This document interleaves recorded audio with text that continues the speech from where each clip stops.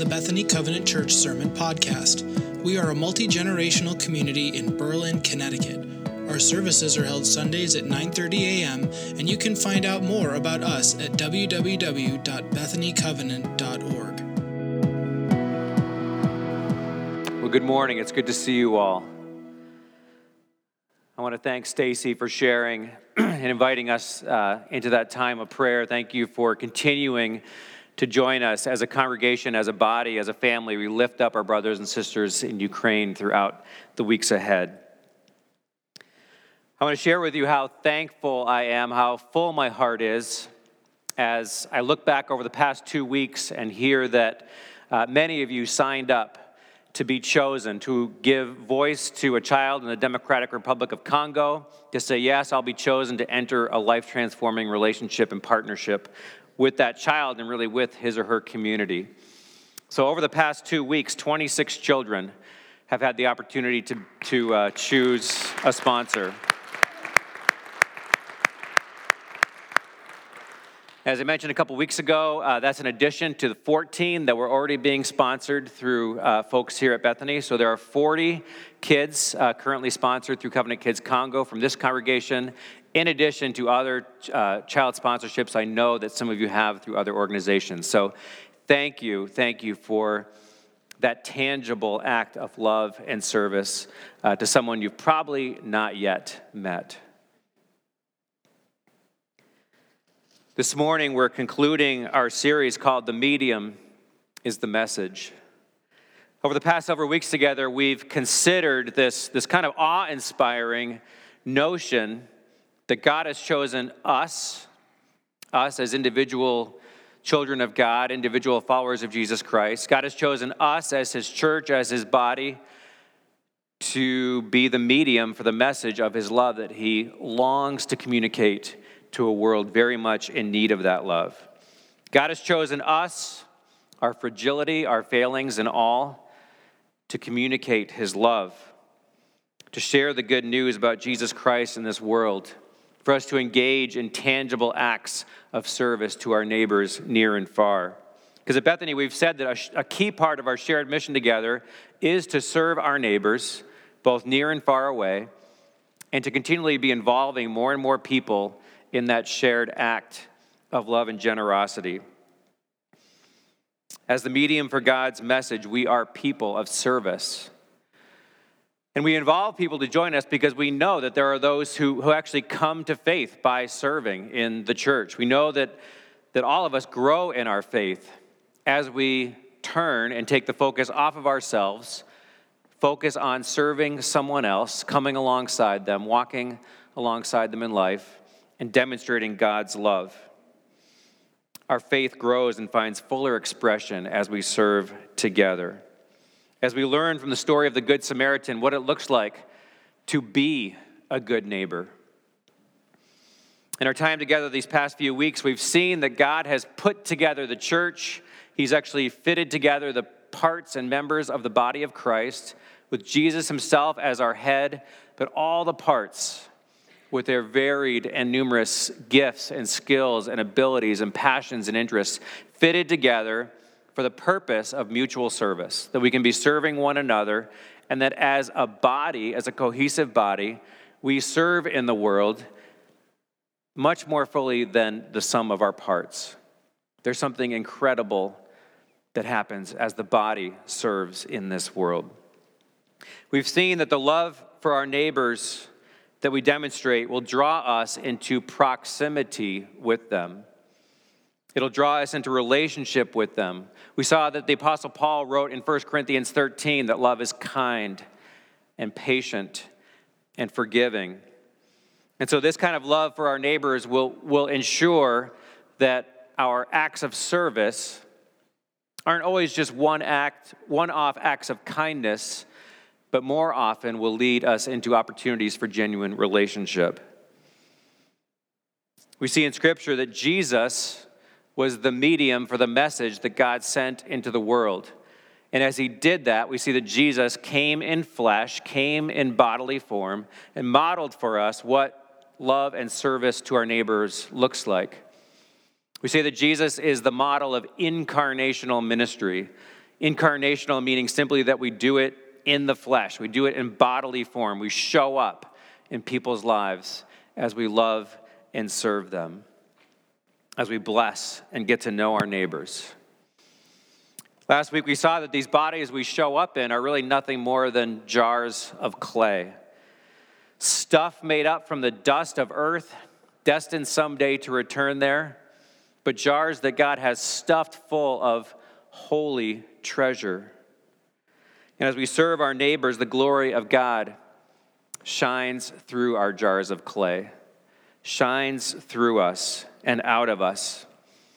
The scripture that was just read said that we're not like Moses, who veils his face to hold back the glory of God. Instead, as we bear the reflection of the glory of God, people see it on our faces and in our lives.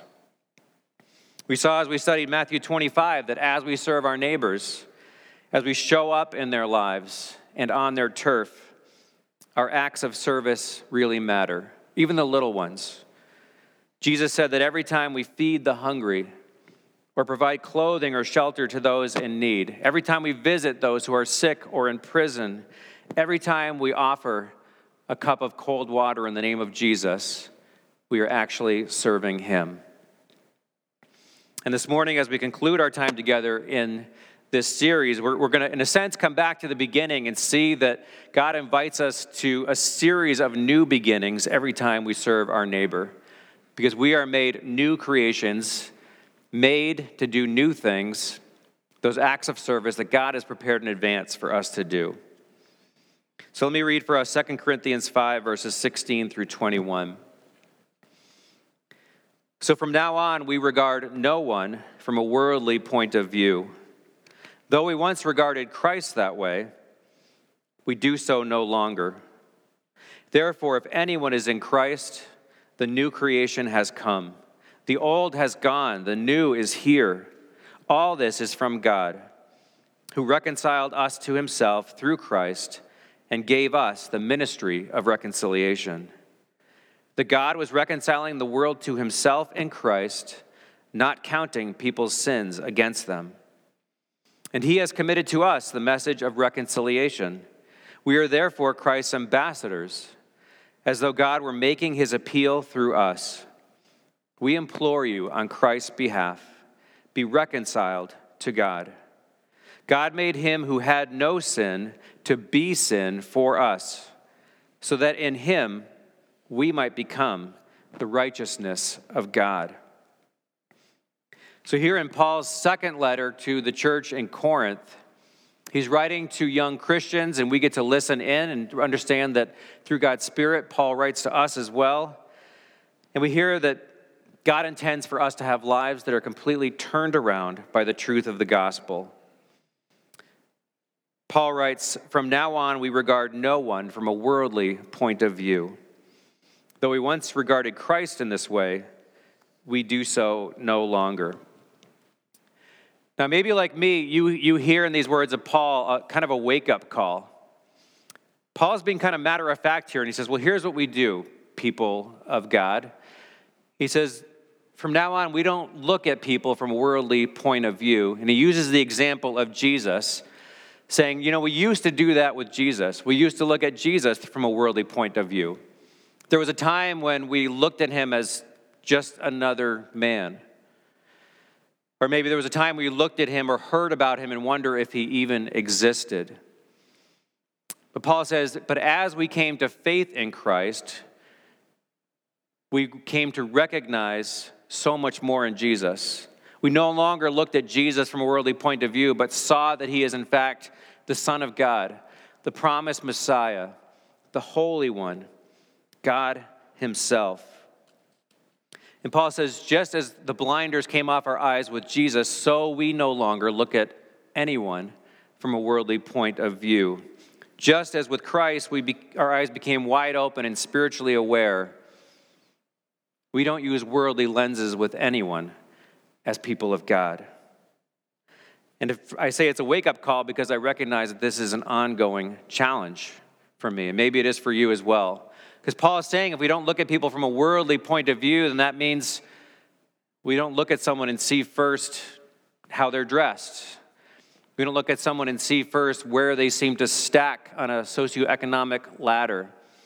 We don't look at someone and decide how much of our time they are worth, or even get a sense of what their intrinsic value even is. Looking at someone from a worldly point of view means we make calculations and assumptions based on someone's looks or choices, their gender or race. And Paul says all that stuff needs to be filed onto the list of things we used to do. Things we used to do before we came to see Christ for who he is. But now, as Christ has opened our eyes to spiritual reality, we see people for who they really are. People created in the image of God. People deeply loved by God. People whom Jesus came to save and to give eternal, abundant, new life. It's as if we picture every person from now on as someone who's an eternal being wearing a t-shirt that says, beloved by God, enough to die for. Paul says we don't look at people the same way anymore. He goes on to say, if anyone is in Christ, the new creation has come. The old has gone, the new is here. Other translations say, if anyone is in Christ, that person has become a new creation. So Paul's talking about metamorphosis here. Metamorphosis, this word that we probably hear most often these days when we talk about a caterpillar getting into a chrysalis and transforming into a butterfly. Metamorphosis is defined as a change of the form or nature of a thing or person into a completely different one by natural or supernatural means. And I love that even the dictionary acknowledges supernatural, spiritual transformation. In his book, The Life You Always Wanted, Pastor John Ortberg writes that the Greek word morpho is one of the richest words in the New Testament, explaining when morphing happens in our lives, we don't just do the things Jesus would have done, we find ourselves wanting to do them. They appeal to us. They make sense. They become more natural. We don't just going around trying to do the right things. We become the right sort of people. This is change from the inside out. And to emphasize this point, Ortberg relates the story of a woman named Mabel, as told to him by his friend Tom Schmidt. Mabel was 89 years old and had lived in a state-run convalescent hospital for 25 years. Strapped up in her wheelchair, Mabel was blind, nearly deaf, and alone. Her face was disfigured by cancer. And Tom once asked Mabel, "What do you think about all day long?" Mabel replied, she thought about Jesus and his sustaining goodness in her life. Mabel was someone who was living in a jar of clay filled with heavenly treasure. Judged from a worldly point of view, she would appear old, tired, and tragically broken. But in Christ, she was in fact a new creation.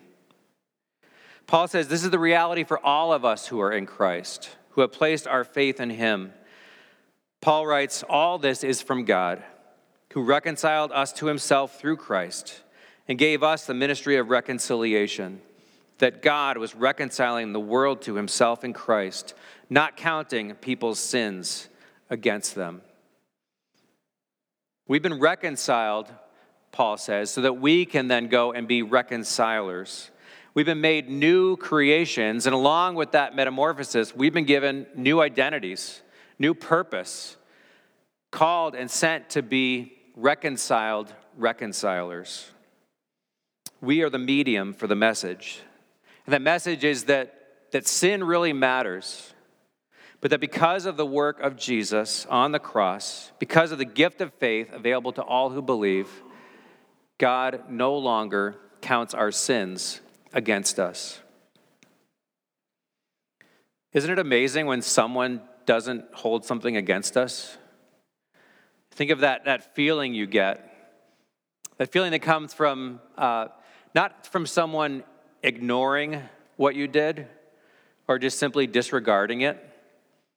Actually, the feeling that comes from someone naming what you did, naming it as wrong, as big, as hurtful, but then almost in the same breath saying, and I don't hold that against you. That's deep love expressed in full forgiveness.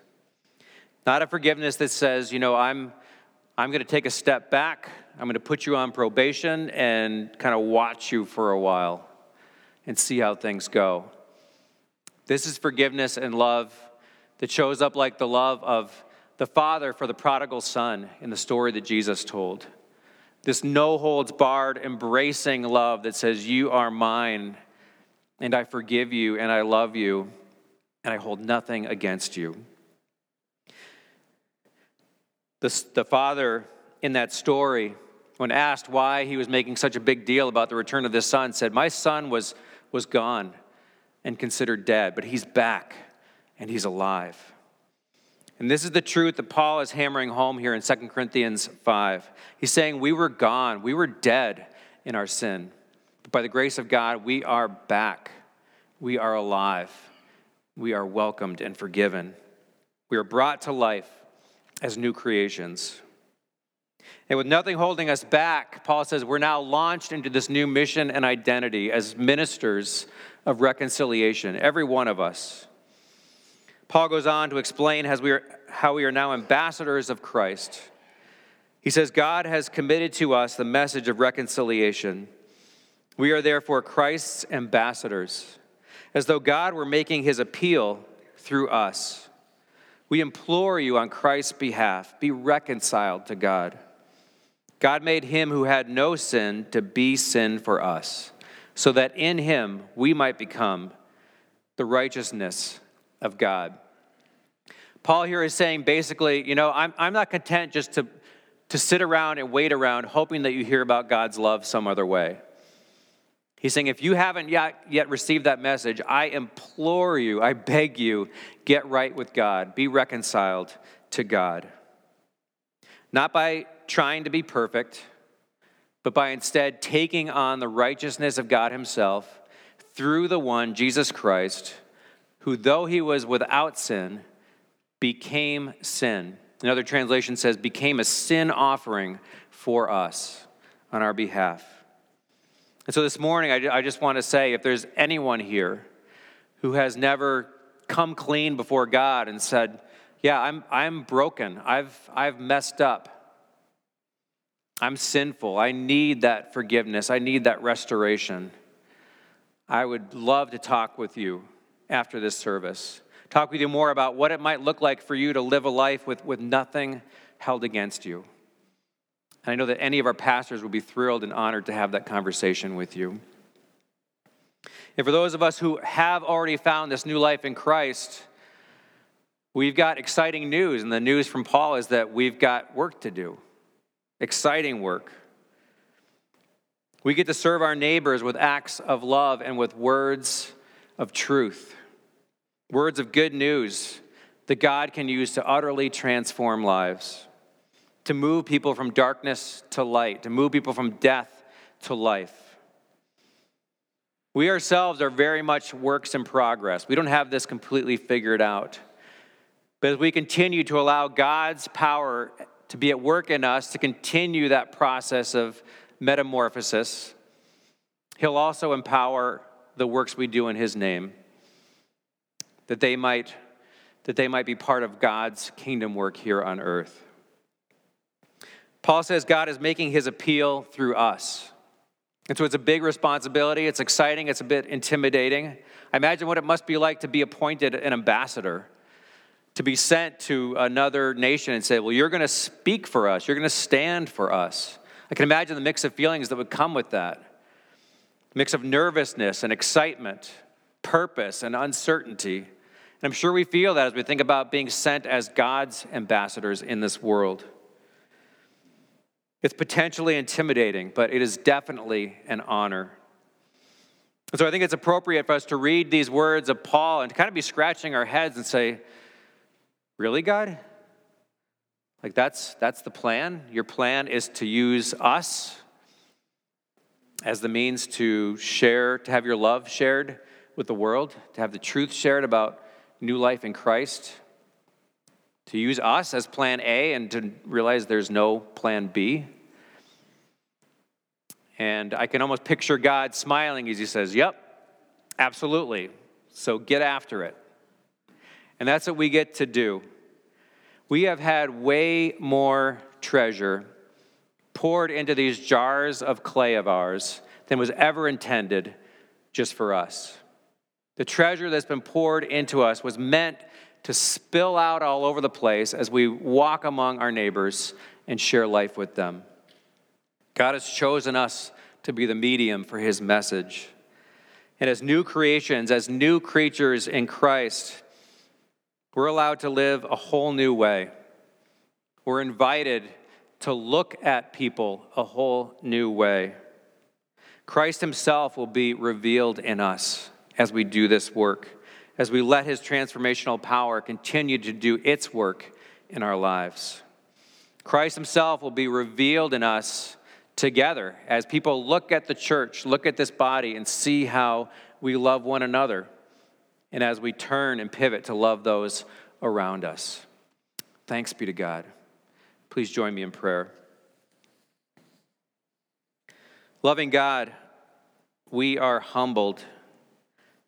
We are honored to think of ourselves as your ambassadors, people that you have chosen to speak on your behalf, people you've chosen to shine as beacons of your light and love in a world that so desperately needs both.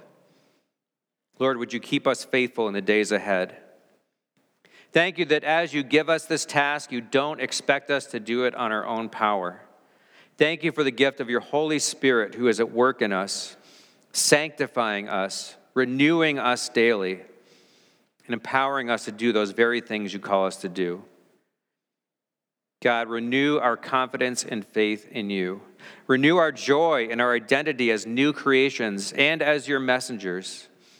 And in all of this, we ask that you'd bring glory to your Son, Jesus Christ, in whose name we pray. Amen.